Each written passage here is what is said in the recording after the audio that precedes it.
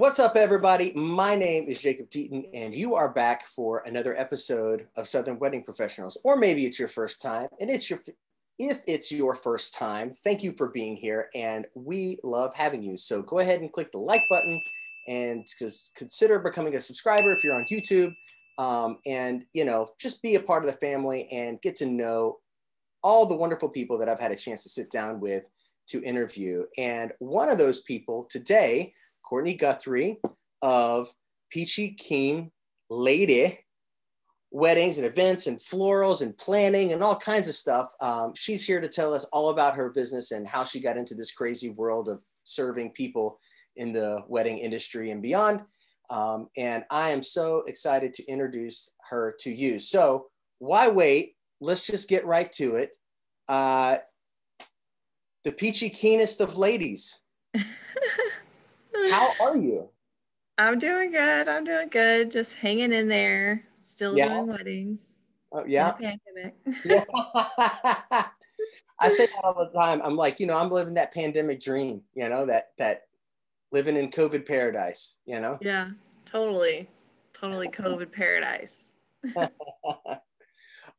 So for people who are not aware of what you do, I know personally, from our conversations that you're based in Marietta, Georgia, and the surrounding area of sorts. Tell us a little bit about your business.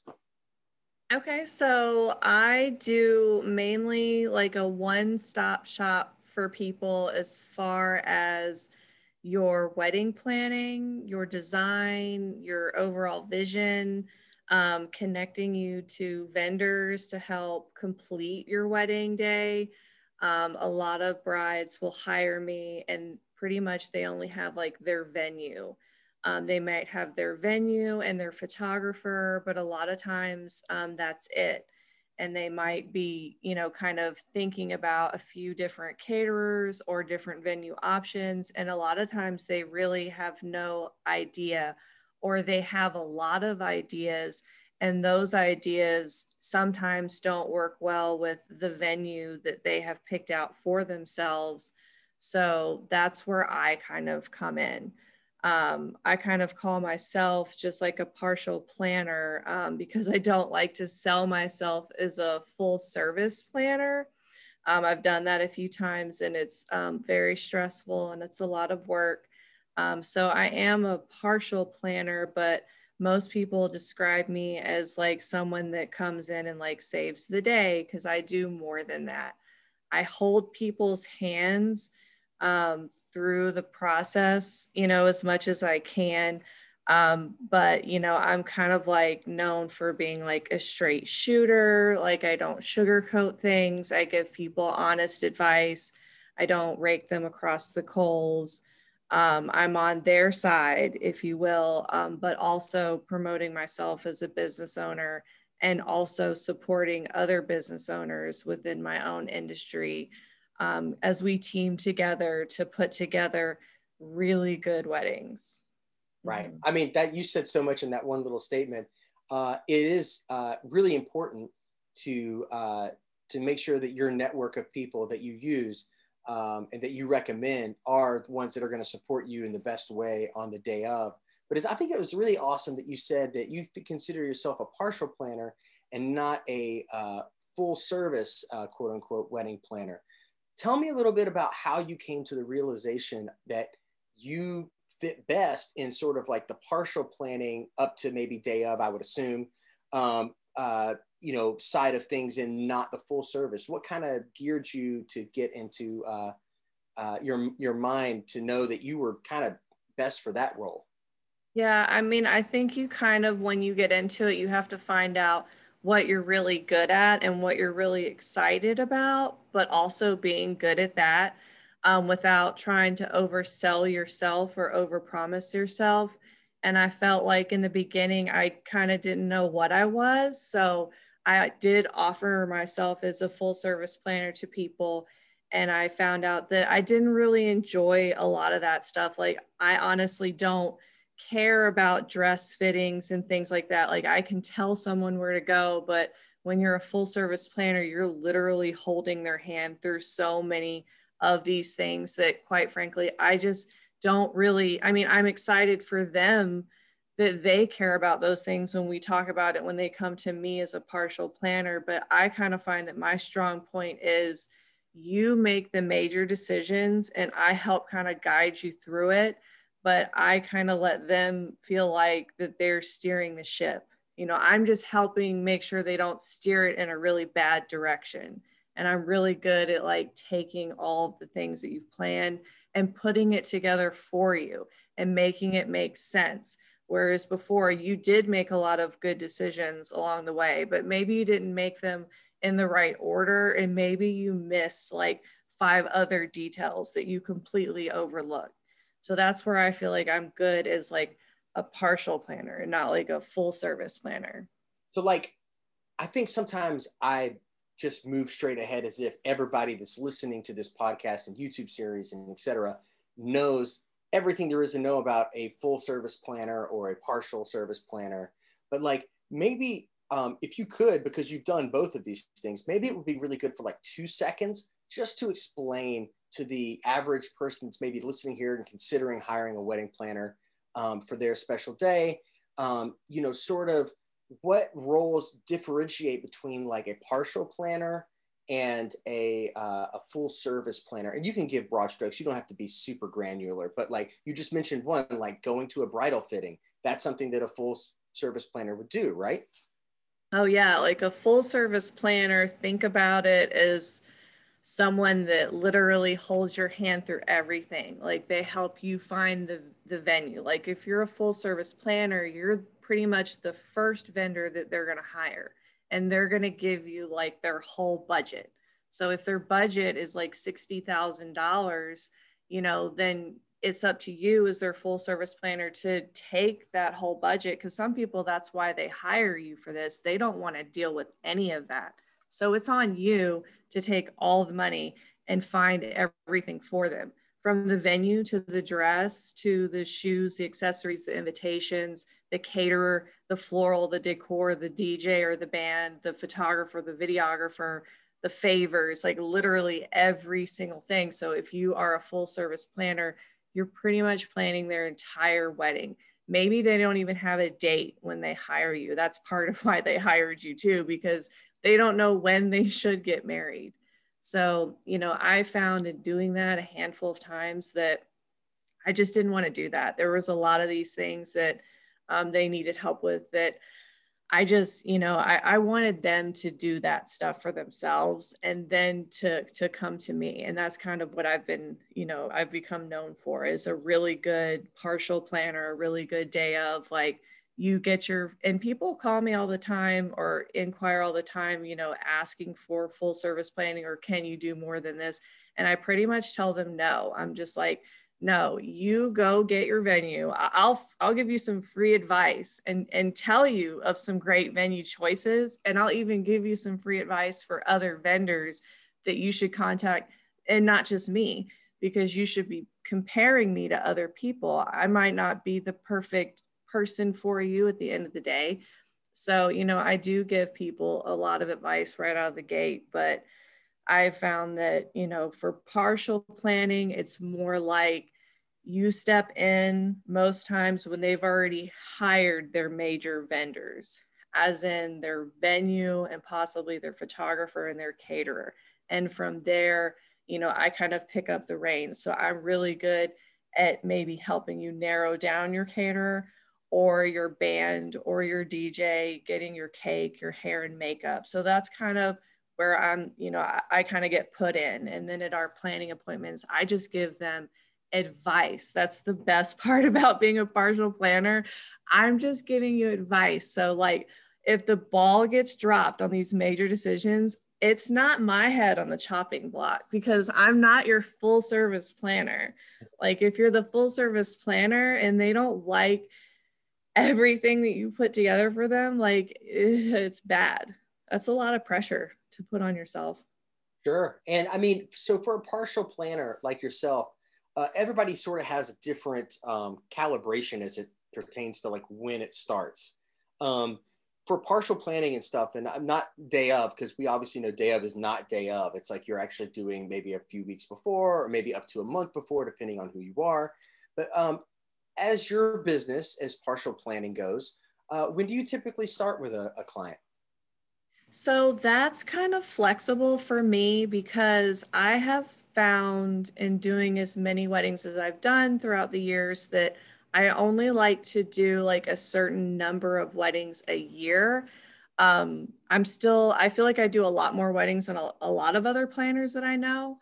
But I like to organize my weddings in such a way where I'm very type A personality. I like to do everything in Excel and have everything like super laid out and organized.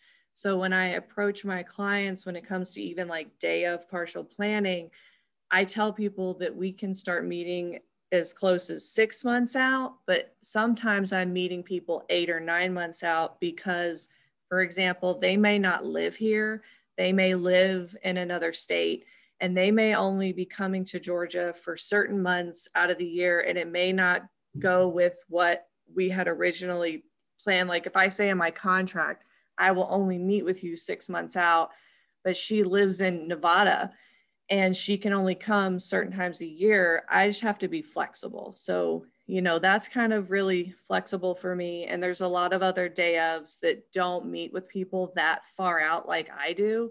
But I do that because I like to meet with people 4 times before their wedding. That's just how I do it as a planner. We basically meet 3 times together before we meet the 4th time at the venue. And I like to talk to people. I like to get to know my clients because I feel like when people hire me, they kind of hire me because they know I'm maybe a little different than other planners. So I like for them to get to know me and I like to get to know them. We usually become really close throughout the process. So my meetings typically last like at least 2 hours. I spend a lot of time with people. I like to reassure them. So it's weird. I call myself a partial planner, but I feel like I'm not. But I like to make sure that everything's like super prepared. And I think I'm kind of known for that with at least with other vendors that I work with. Like when Peachy Keen shows up on day of, like we're really organized, like we have a team. We know what we're doing like the back of our hand. It wasn't thrown together last minute. Like I can't even really wrap my head around, and I know a lot of other day ofs do this, but they don't meet with people until like 2 months out or maybe even 3 months out. That's too stressful for me. Like I need I need more time. It's like I'm in a relationship with you. I need to get to know you, before the wedding.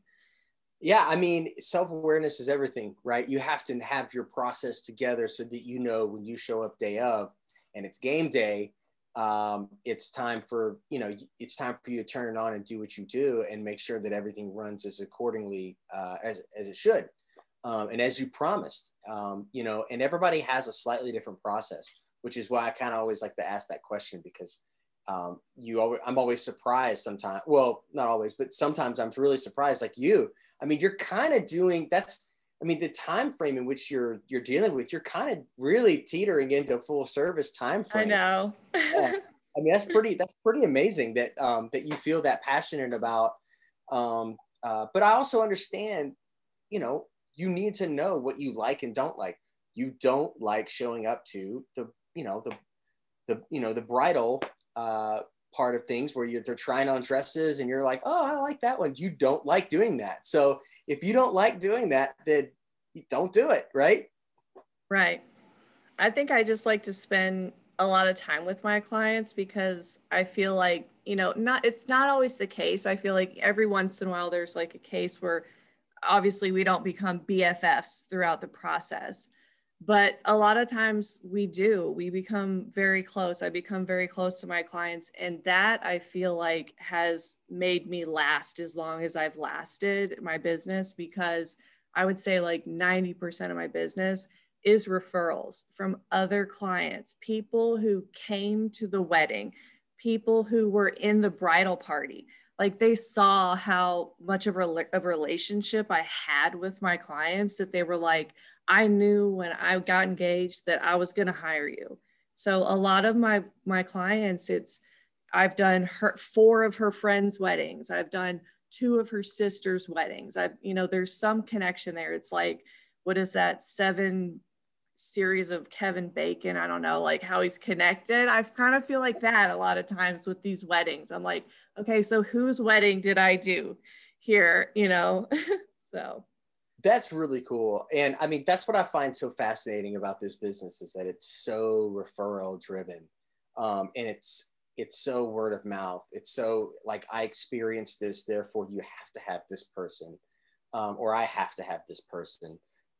If you're a client, I just find it really fascinating, because I've talked to so many wedding planners.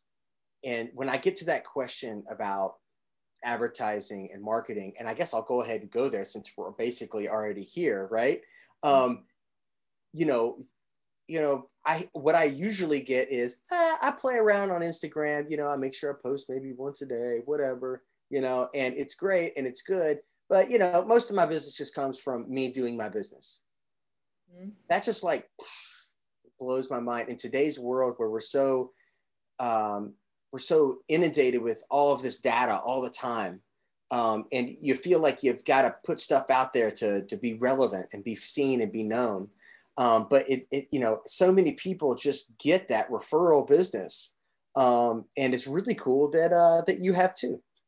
Oh yeah. And I feel like with social media and everything, like there's all this like pressure on you to like be perfect and to make like the perfect post. But like, honestly, like I found that I don't need to spend a lot of money with advertising. I think the keys are like, do a really good job and get the referrals, like do a really good job, build relationships with your clients, do a great job. Also, post online. Like I do think that's important. Like post on Instagram, share it on Facebook, like do it, but don't obsess over it as in like it has to be like the perfect pictures, like the perfect angle, like the perfect quote. Like I think that all that is just crap. So I think like people just want to see that you're working. So I find that that's critical for me, and people always tell me they love that. So if I'm at a wedding, if I'm doing a wedding, I don't care if it's perfect pictures or whatever. I try to take pictures of everything that we do and I post it on Instagram, mainly because I feel like it's weird. I feel like with the younger brides, they're more into Instagram than Facebook. So I make sure that I post on Instagram a lot. I do the stories a lot because I feel like they respond to that more, I find. I don't really think that leads come from Instagram, but I think it's a very good like window into what you're doing right now. So it's very important to always post stuff, when you're working, so people know that you're working. And then where I really fall short is blogging. And I've been promising myself for years that I would like be this better blogger, whatever that is. So I tried in the pandemic. Like I wrote more blogs in the pandemic than I've ever written. So that was good. But, I think that, staying relevant with your posting pictures on your Insta is like totally worth it. I think it is too. I think it's totally important. I think that's where the eyes of the industry really are. I think a lot of the younger brides that are coming up, like you're saying, most of them are focused on Instagram.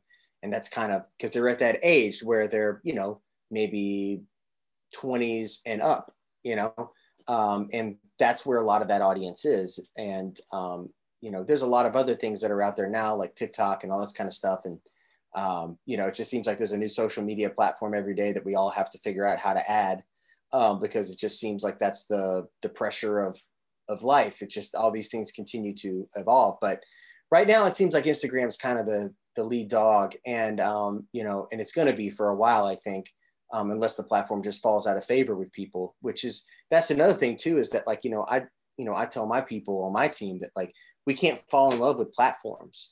Platforms are not what we're trying to, it doesn't matter. We just know the attention is on the platform. And if the attention is on the platform, then we need to be posting there. And if it's not, then we don't.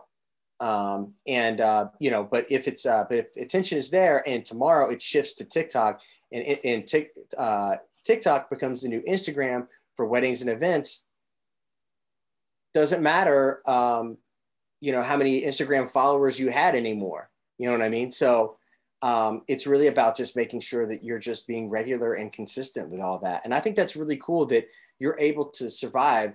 90% of your stuff comes from direct referrals and not paid advertising or anything. Do you do any paid advertising at all ever? If so? No, I used to pay, I think last year or not last year, but the year before in 2019 and 2018, I paid for Google Ads, and I was just doing that to see like if it did anything. And quite honestly, I don't think it really did anything. I mean, I think that I definitely got more inquiries for people like with Google searches, but you know, I find that a lot of times when people are searching me like on a big Google search, they're comparing me amongst other people, and they're probably not gonna hire me. I mean, maybe some of them will, but not usually. I'm always just more confident and more reliant on referrals. I mean, I get referrals every week. I count on the referrals. And that's why if you're posting on Instagram and Facebook that you're still working and that you're still doing weddings, then those previous clients are like, oh my God, she's still doing weddings. You know, I got to send her, you got to contact her because she's going to be super busy. So the only thing that I do pay for is Wedding Wire, because I feel like I have had my Wedding Wire account for forever and I've always just paid it, and it's not that much money. So I just keep it. And when people review me, they're like, oh, we want to write you a review, because that for sure totally keeps you in business. I feel like that also has kept me in business, is all my reviews. But I really only send people to Wedding Wire, and I tell them, you know, just write me a review there because I already have so many reviews and so many awards there. And then if they want to review me elsewhere, then I tell them to review me on Google. But I don't really have too many Google reviews because I really don't care about Google. You know, I feel like a lot of people don't even really go to Google. They're going to go to Wedding Wire, or they're going to go to their friends. They're going to remember that awesome band at my friend's wedding, and that's who they're going to hire, you know. That is really a lot of it, is that the more you're visible and experienced, you feel safer in making that decision because you knew that was a really great experience, or you were told that it was a really great experience from the people who were there. So can't agree with you more there.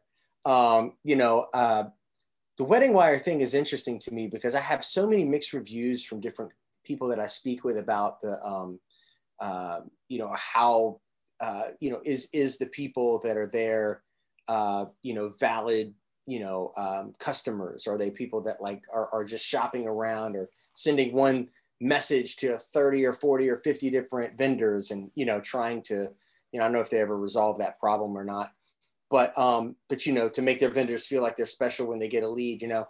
But like, it is interesting because the Knot and Wedding Wire, who are now co-owned, I guess, by the same people, they, you know, they do a, you know, they sort of have a really high SEO ranking from all of their years of doing it, and also all the traffic that they're able to get. So, you know, by advertising with them, and you know, you're definitely bumping yourself up the ladder of that, you know, that pre-established SEO. So, you know, I think it just depends on kind of how you view your branding and sort of how you view, you know, where do you think your clients are coming from, and also like where you think your potential client may come from. And if they're window shopping, at least you get that first look.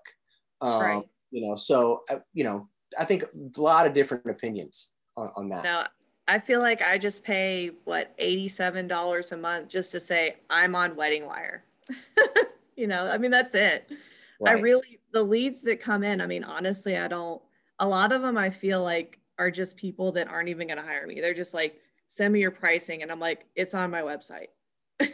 You know, I mean, I put it on my website for that reason, so that when people say that to me, I'm like, well, you didn't read the website. It's on there. You know, a lot of people don't do that. They don't put their pricing on there because they want you to call them, you know, they want to give you a custom quote. And like, I get that, but I put like some rough dollar amounts on my website for that reason, so that hopefully people, you know, that want to spend less than that don't even call me, you know.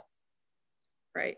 Yeah. I mean, your time is worth X, and whatever X is they get you. And that's the way the game works. Right. And, you know, I always tell people, I was like, if you're really pinching pennies on trying to put together a wedding, like really, really pinching pennies, like maybe you should just go see Elvis in Las Vegas. Yeah, I mean, I you mean, could do that. if you're really struggling on all ends of the spectrum and you just Right. don't know how you're gonna make it all work, go see Elvis. Elvis is cool, you Oh know. yeah. I Nothing. should write a blog about that, like what you should do. Like, don't waste my time. I'll give you some free advice right here in this blog. When you do, you can link to me because I'm also in this. I mean, you know, and then you can have a nice big picture of Elvis at the end of it. You know what I mean? It's like, oh, Right. you can go see Elvis, and like Right. Elvis's like direct phone number and address. You know, so that way everybody knows that it's available to them. Yeah. You know, um, Pandemic regardless, Elvis is still there in the building marrying people. that's right. Elvis, listen, you know, Elvis endures a lot for the people. You know, and he is willing to endure a you know, a pandemic to serve you if you need them. So shout out to Elvis. You're the best. I'm a huge fan, and but particularly of the fat Elvis era of like the 70s and the early 80s and such. Like Oh that, yeah, that's like the best Elvis to me. totally. It is. The rhinestone Elvis, where Yeah, the rhinestone, yes, with the yeah, glasses. yeah, the big glasses, and Yeah. you know, sweating profusely from probably doing way too many drugs backstage before he got up Oh on. yeah, like I love Elvis. I will promote that all day. Like I was born in Memphis, so Oh, okay. Let's actually, 100%. that's a good place to start. Let's pivot there. So tell me about upbringing, how you got into the business, like where you just said you were born in Memphis. So that's really cool. Mhm. My cousin lives in Memphis, and if he's listening right now, I'm sorry, I haven't been to see you in like over a year, and I swear I'm going to come see you soon. But tell Yeah. us a bit how you came up through, and how you sort of morphed into this, you know, wedding planner, florist extraordinaire. Oh yeah. Wow, gosh. It's a long story. Well, I got all day, so let's. Okay. Well, I mean, I'm from Memphis. My whole family, you know, pretty much my mom and dad's side, they're all from there. I still have lots of family in Memphis. So I lived there until I was in kindergarten slash like right before the first grade. And we actually moved to Louisville, Kentucky. Or some people say Louisville. When I lived there, I swear to God, everyone called it Louisville. I'm Yeah, not, yeah. to Am I saying it wrong? no, to interject, I am originally from Southern Indiana, and I'm only about 45 minutes away from Louisville, not Louisville or Louisville. Louisville. Yeah. So we only lived there a very brief amount of time because my father worked for UPS. So when I was a little girl and we lived in Memphis, my dad drove a UPS truck. He delivered packages. And at the time, like, I have a brother and sister, and we are each 13 months apart, and I'm the youngest of three. So, like, my mom was insane for having three children back to back.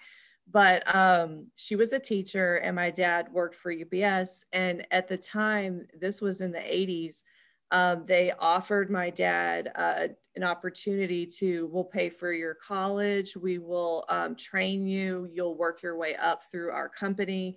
And, you know, he did. So they paid for him to go to college and finish his college diploma. And he worked his way up through UPS, which is a great company. And they moved us from Memphis to Kentucky. And we lived there, like, I want to say, like, maybe 2.5 years, barely. and my dad was traveling a lot for his job. And then they moved us to Georgia, to Alpharetta specifically. And that was the year of the blizzard, like the big snowstorm. I think it was 93, 93 or 94, whenever that was. I'll never forget it because I was used to snow in Memphis and in Kentucky. And when we moved to Georgia, I was like, sweet, it snows here. And then it never did again.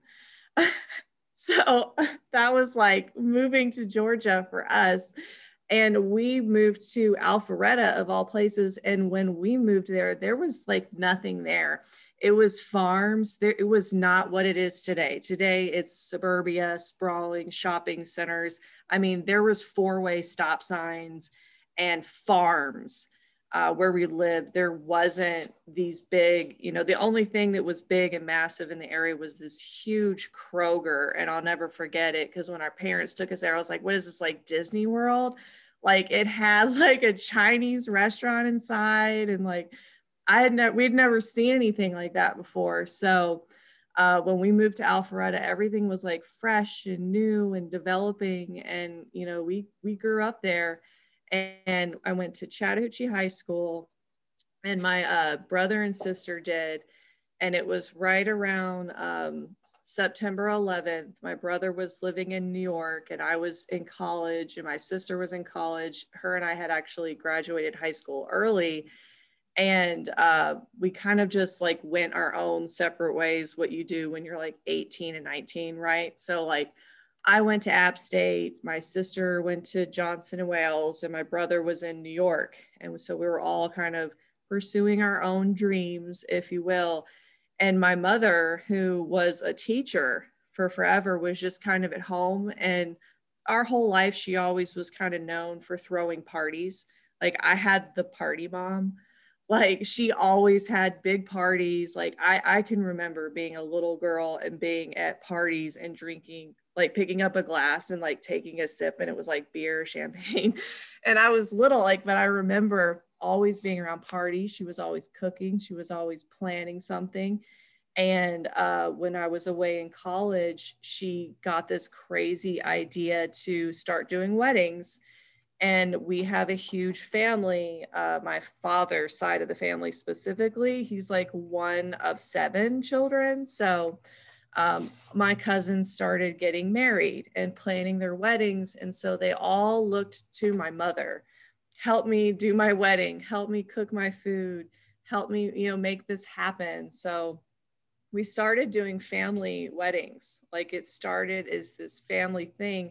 I would come home for summer from school and I would help her. I wasn't a really good cook when I was a teenager. Quite frankly, I was horrible. Like you would never want to eat my food when I was like 18 and 19. It was really bad. But I was really good at making things like pretty decorations and sewing things. In fact, when I was in college, I made a lot of money sewing clothes and selling them. Just a random side thing that I did. But my mother knew that, and she knew that I was creative. So when we did these weddings, she would be like, Courtney, you do the flowers and the decorations and help me plan it. And your sister and your brother are going to help me cook all this food and, you know, all that stuff. So I got stuck with a lot of manual labor, make it look pretty. And then my brother and sister were like the chefs with my mom because she was a really good cook. So we did family weddings. And then eventually, like one summer, my mom was like, let's buy a wedding venue. And I think I was like 19 or 20 at the time. And she made me come home, and she had this like fake diamond ring, and she made me put it on my finger. And I didn't know what we were doing, but she told me to get in the car, and we drove to these wedding venues. And she was like, we're just going to pretend like you're getting married, and we're going to go in there and we're just going to ask them, you know, we're going to spy and figure out like how these people run weddings. I was like, okay. So we pretended like I was getting married, and we went to like 5 different wedding venues in like Gwinnett and Atlanta or wherever. And my mom bought a wedding venue, like bought this old house in Buford. And my brother and I spent an entire summer renovating the house, like tearing down wallpaper. There was wallpaper in every room. It was ugly. And we put stone floor down, like tile, like all this crazy stuff. Like I learned how to cut with a wet saw. I mean, I turned into like a man one summer. Like I was laying sheetrock and like painting and doing all this crazy stuff. But we turned this house into a wedding venue, and it's still there. It's called Simple Gatherings at Four Oaks Manor. It's off Hamilton Mill Road. It's just like an old farmhouse. But I did that for like 6 years in total. Right when we actually opened up the venue, my mother kept like falling when we would be working. Like she just kept falling, and we didn't know what was wrong with her. And I think like it was like a year into it, and she finally was diagnosed with ALS. I don't know if you know what Lou Gehrig's disease is, but she had Lou Gehrig's disease, and she had like a progressive form of it. I mean, it's already like a god awful disease, but to have a rapid kind of a form of it. So we ended up trying to like sell the business. At the time, like the economy wasn't doing good. So I basically graduated from college, got my paralegal certification so I could do contracts. And then I got my real estate license, and I tried to sell their business, and I couldn't because the economy was bad and she was sick, and it didn't work out. So, but it didn't work out for good reason. She passed away, and then my father and I reopened it together. And so I did that with him for a few years. And the last year that I was there, I just kind of was like, kind of over being at the same place all the time, seeing almost like the same wedding happen again and again and again. So I was like, I still want to do this. Like, I love doing this. I love decorating. I love being a part of parties. And I started Peachy Keen, and I started it. My father was really upset about it. Kind of like I'm like abandoning him, but I kind of felt like I needed to. And I told my husband, I said, I'm just going to do this. And in 4 years time, if nothing comes from it, then I'll just quit and I'll do something else. And at the time I actually was working in I had a corporate job. I worked in marketing, and I worked in human resources and in commercial real estate. So I definitely was like an office weenie, 40 hours out of the week, wearing, office attire or whatever. And I was about to give up on weddings. I was literally about to take down my website, and randomly a girl called me from Oklahoma, of all places. And she said to me, I'll never forget it. I was in my car, and I had this like crappy old car that was like on its last leg, like living in Atlanta, and just really wanting to do my business and was about to give up. And she called me and she said, I found you buried in a Google search. And do you still do weddings? And I was like, yes, I do weddings. And she was like, well, I see your pictures from this farmhouse, and I'm getting married at the Trolley Barn. Have you ever heard of it? And I was like, yes, I've heard of it. And I was like, I would love to help you. Like, I just hire me. I would love to help you do your wedding. And she was like, well, I want you to do my wedding. And she was like, have you sent out a contract for clients or anything yet? And I was like, I will type one up right now. And like I did, I went home and I typed up my first contract and estimate, and I sent it to her, and she hired me immediately. And from that one wedding, I swear to God, has turned into Peachy Keen. And I have her picture from her wedding day in my office above my desk, and I still keep in touch with her. And this was a long time ago, 10 years ago, or almost 10 years ago. Yeah. Wow. That's a story. Yeah.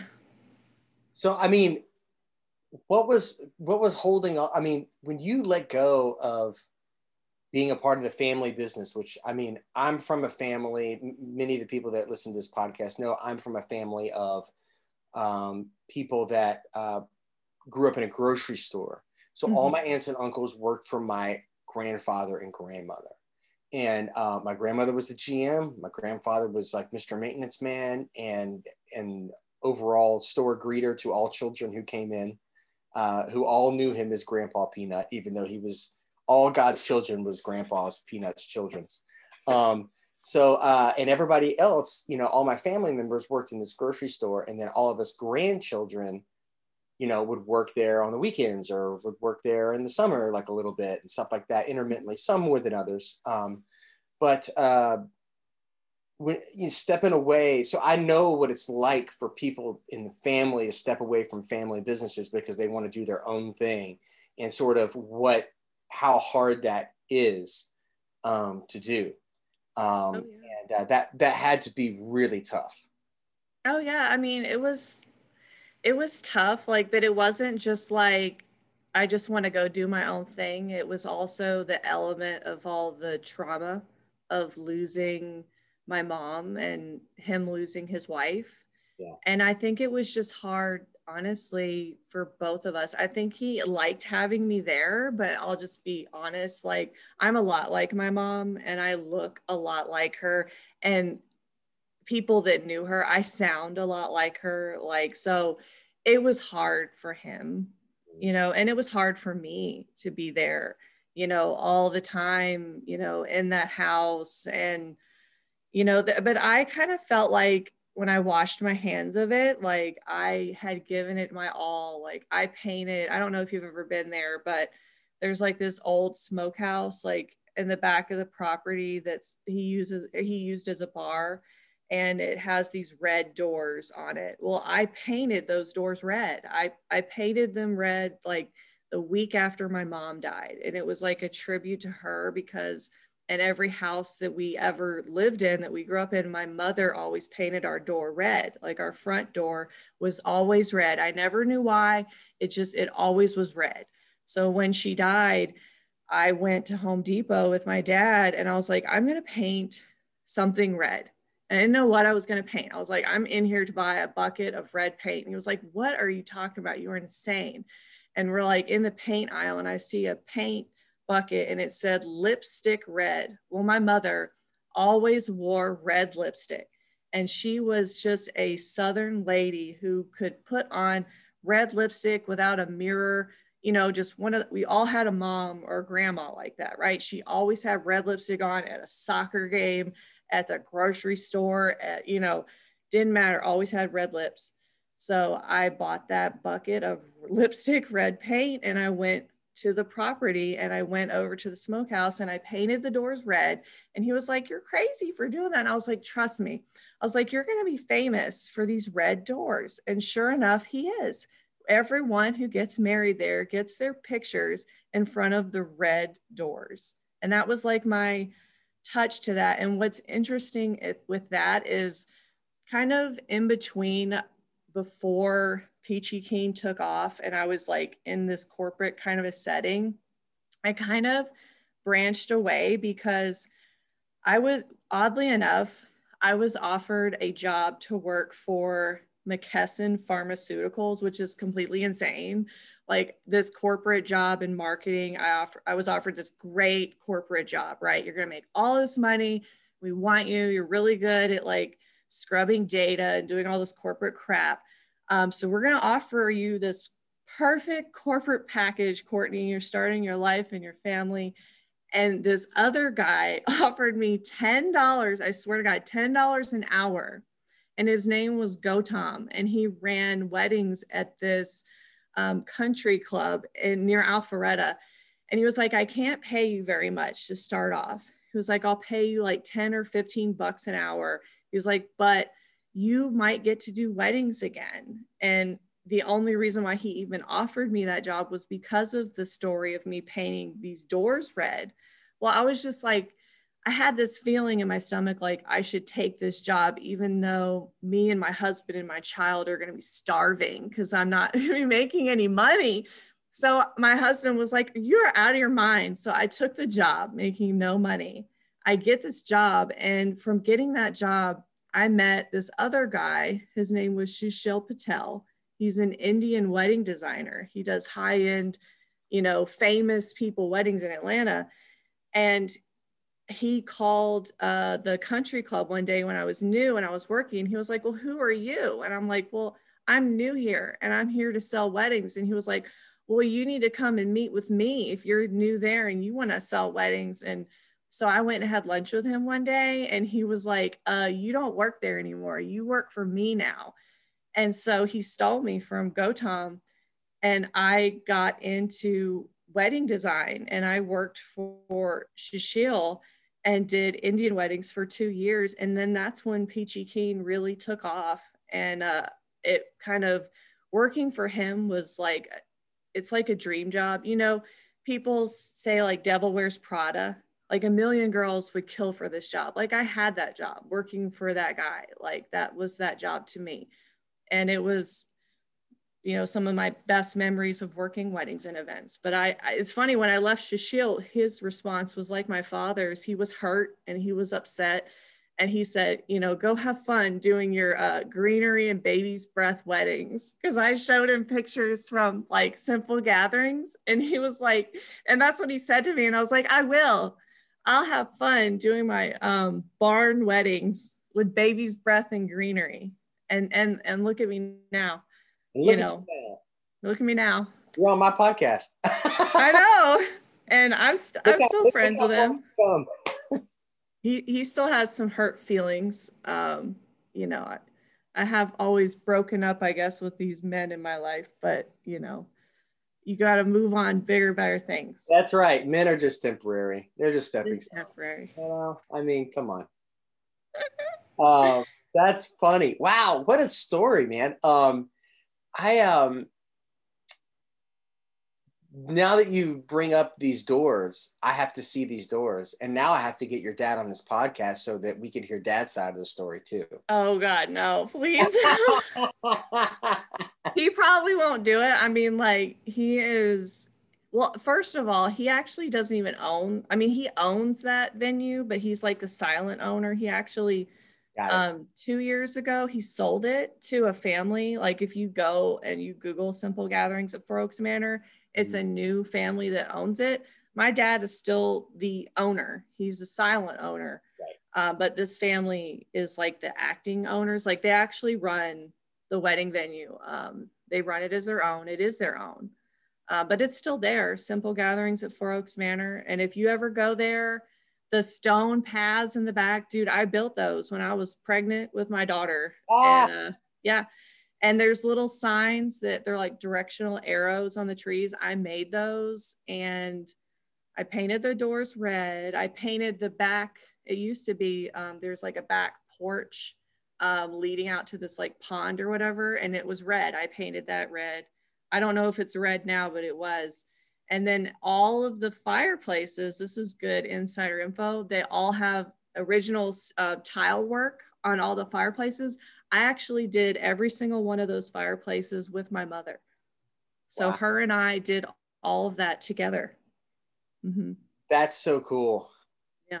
That is so, so cool. I mean, I don't have quite the legacy of that with like my family in the grocery store because, you know, my grandparents have moved on from owning that grocery store for some time. And it's been like 4 different grocery stores since then. Right. And I think now actually being an IGA, which is what my grandparents owned in my small little hometown of Indiana. And when I walk in there, I almost always walk in there at least once when I go visit home, just to see what's changed or, you know, to remember running up and down aisle 3 or, you know, like just things like that.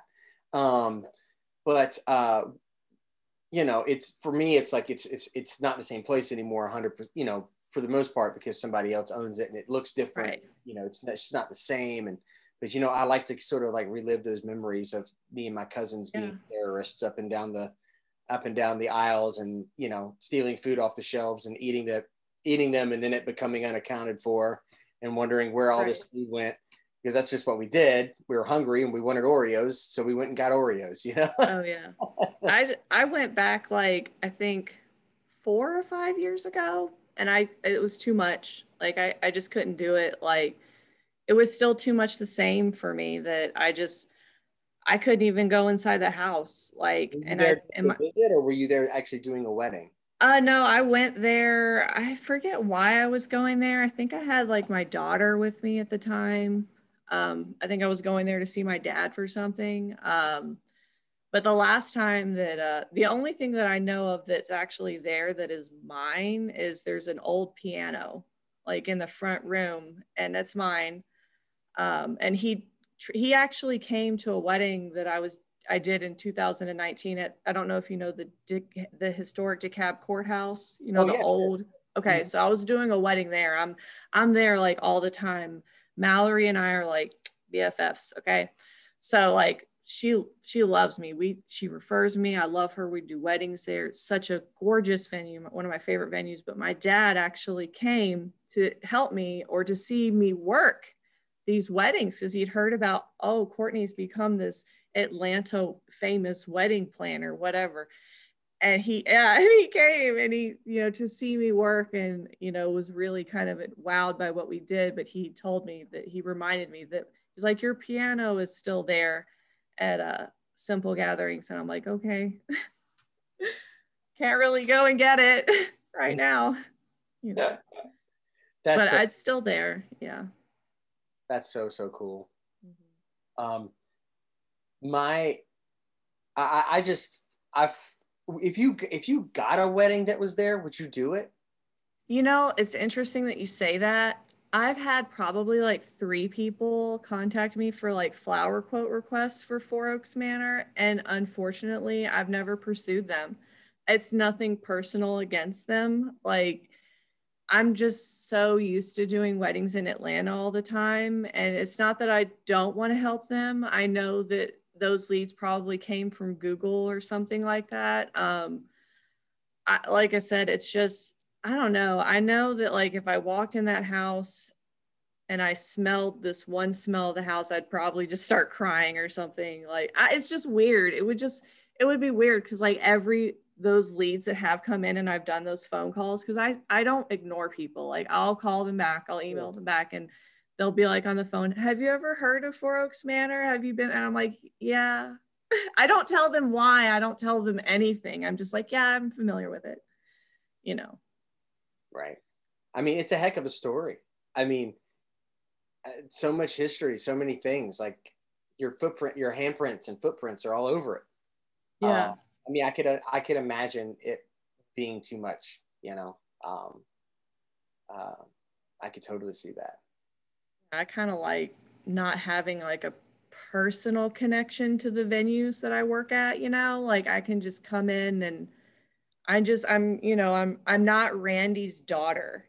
You know what I mean? I'm not Lisa's daughter like running this venue. I am Courtney. I'm the Peachy Keen lady. You know, I come in, I do my job at the venues and do my own thing. And that's also kind of why I left, just because like no offense to my dad and like older generations, but like I always felt really like misunderstood and I never really felt like I kind of fit in at Simple Gatherings. Like I've always had piercings, I've always had tattoos, like I've always been a little different. And, you know, those kind of brides that, you know, we all know certain kind of brides pick certain kind of venues.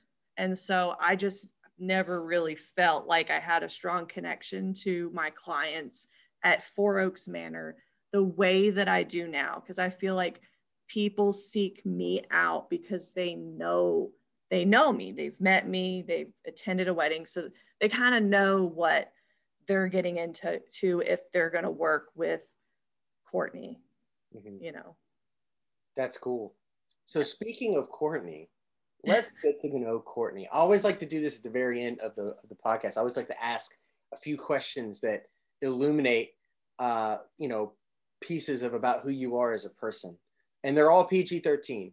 So Okay.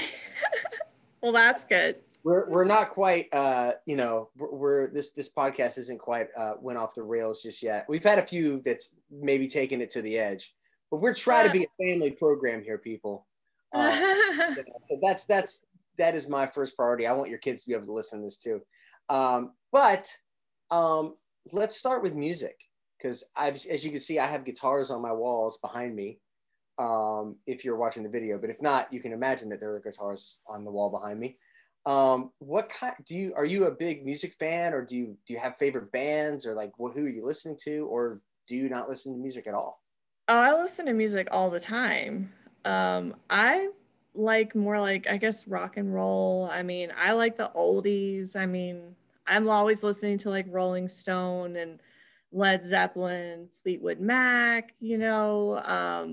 I don't really listen to a lot of like the new kind of stuff that's around. I guess I'm just like an oldies kind of an old person, if you will. I just like the old stuff, you know.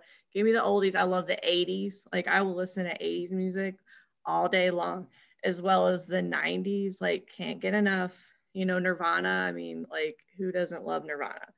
You know, so I just don't. I guess like the only like modern kind of music that I do like would be like the Killers, and they're not even like recent, but they're really good. I've always loved them. But who else? I mean, I love Lady Gaga. I mean, like, who doesn't love Lady Gaga? I mean, seriously.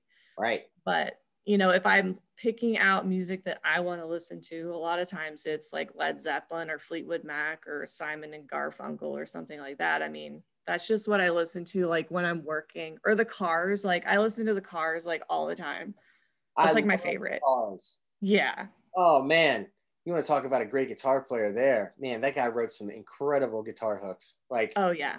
yeah, I That's love. like my jam. Like when I'm doing flowers and stuff, like yeah, all day. Yeah. That's awesome. You live in the Marietta area. Um, I happen to love the Marietta area. Um, do you have any like favorite like restaurants like around the square area that you absolutely adore? You know, like I am like a workaholic. So unfortunately, like I never go out. Like really, even before the pandemic, like Yeah. I'm a loser. Like I'm serious. Like I never go out. So I kind of always stick to, I am really lame, like the same thing. So I know where to get really good Indian food and like Thai food in Smyrna, like near where I live. But we don't really go eat out at the square. Like I hate like parking down. I love the square, but like parking, it's always like crowded. Like I don't like going to places where it's like really crowded. Um, but you know, if you want some really good Indian food in Smyrna, you need to go to Mint Leaf. That place is the bomb. Really? Yeah. It looks like a hole in the wall, but dude, it's good. That's Yeah. great. I love Indian food and I love Thai food too. So that's awesome. But Indian food has a special place in my heart. Dude, Um, that place, they have a line even in a pandemic for like picking up your orders. Like right. that place, yeah, it's really good. Yeah, I like I like Indian food that like will like when I ask him to bring on the spices that like I'm like it hurts. Like Yeah, I I like that too. I want to be like sweating. yeah, I want to know Yeah. that there's like a purification process that's happening, you know, Yeah. eating Like this. clearing my body, Yeah, cleaning my yeah. soul. I want to know Yeah. that you're in my body. That's true. That's cool. Um, what's something, maybe a talent or something that you have beyond your amazing wedding and floral planning skills? Like, what do you do anything? What's like some hobbies that you do? Do you play sports or like what do you do? I mean, I like sew things, I make things. I used Oh, to cool. play musical instruments. I'm trying to do that again. I used to be really good. I'm trying to teach my kids, you know, like especially my daughter, how to play because she's a really creative person. She's an artist, which sounds lame to call your 10-year-old an artist, but I promise you, she really is. Like she's so talented. So I try to encourage her to, you know, do something creative because she's just a creative soul. Mm. So Wonder yeah, where I you get mean, that from. yeah, well, you know, her father, my husband's a graphic designer and he was a DJ. He used to write music. So he knows how to play guitar, he knows how to play the piano. So, like, that little girl, my son, he hasn't really shown any of those strong talents yet, but my daughter has always, from when she was very little. So she definitely, whatever she does in her life, she's going to be extremely, very artistic. Mm-hmm. Mm-hmm. That's cool. What instruments did you say you were trying to learn? Well, I mean, I can play the piano. I can read sheet music. I can still play. I'm not as good as I used to be. Like when I actually started playing when I was 5. I was the only one of my siblings that actually played an instrument. Like my parents tried to get my brother to play. He wasn't any good. My sister was horrible. And I was the only one that could. So my mother paid for me to be trained as a pianist. And I played from when I was 5 until I was about like 18. Like I was classically trained. I went to lessons all the time. I played in recitals. I won awards like in the guilds. I actually won awards for like writing music composition. So I would do sight reading competition where like you'd never seen a piece of sheet music before you ever, and they put it in front of you and you can't touch the piano. You could read it for like a few minutes and then you would have to play, and then they would mark every time you made a mistake, and I would win awards for that. I was good at reading sheet music and playing. And I mean, I played for a long time, and then I pretty much kind of stopped when my mom got sick and working all the time and, doing all the weddings. But it's like riding a bike, you're not going to be as good as you were because you haven't played in like 10 or 15 years, but I can still amazingly read it. I can still read the sheet music and remember how to play things. I'm just extremely rusty.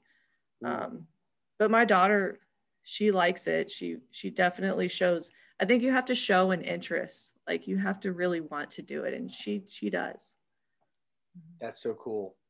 So in closing, I always like to ask this one question for everyone that I have, because everybody's answer is different, and it always surprises me what comes out of people's mouths when I ask them this question. So the question is,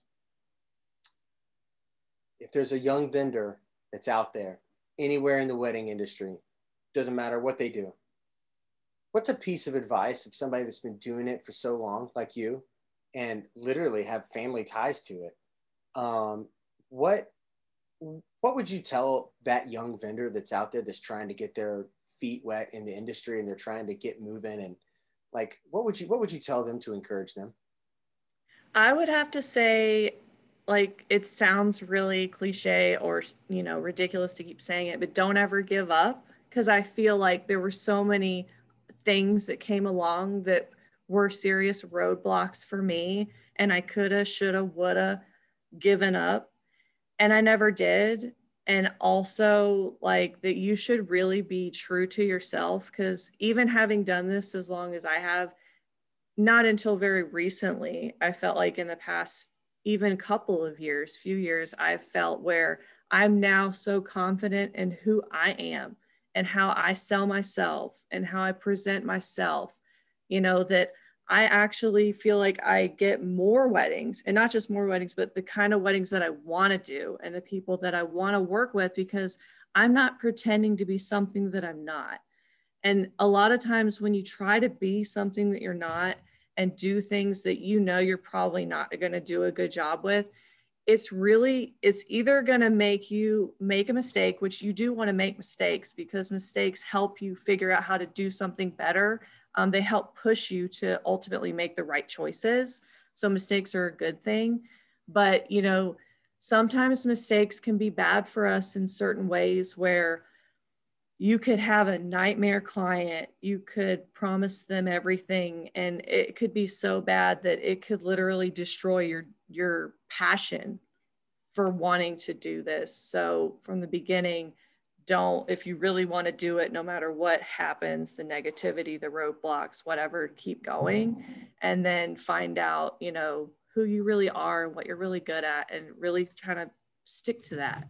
And I feel like once you do that for your brand, your image, whatever, because you don't have to be what everyone else is. A lot of times you can find out who you are, what is your image, what is your brand, and that sets you apart from other people, and you might become even more successful because you are different from other people.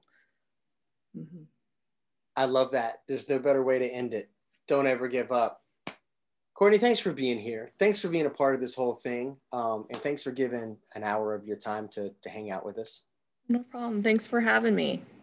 And this is Courtney Peachy Keen Weddings. You'll see all the links in the description of the podcast and also on YouTube and all the things. I'm Jacob Deaton. Thanks so much for thanks for taking time to listen to us. Sometimes you just get tongue-tied at the end of these things. Thank you so much, and we'll see everybody next time. All right? See ya.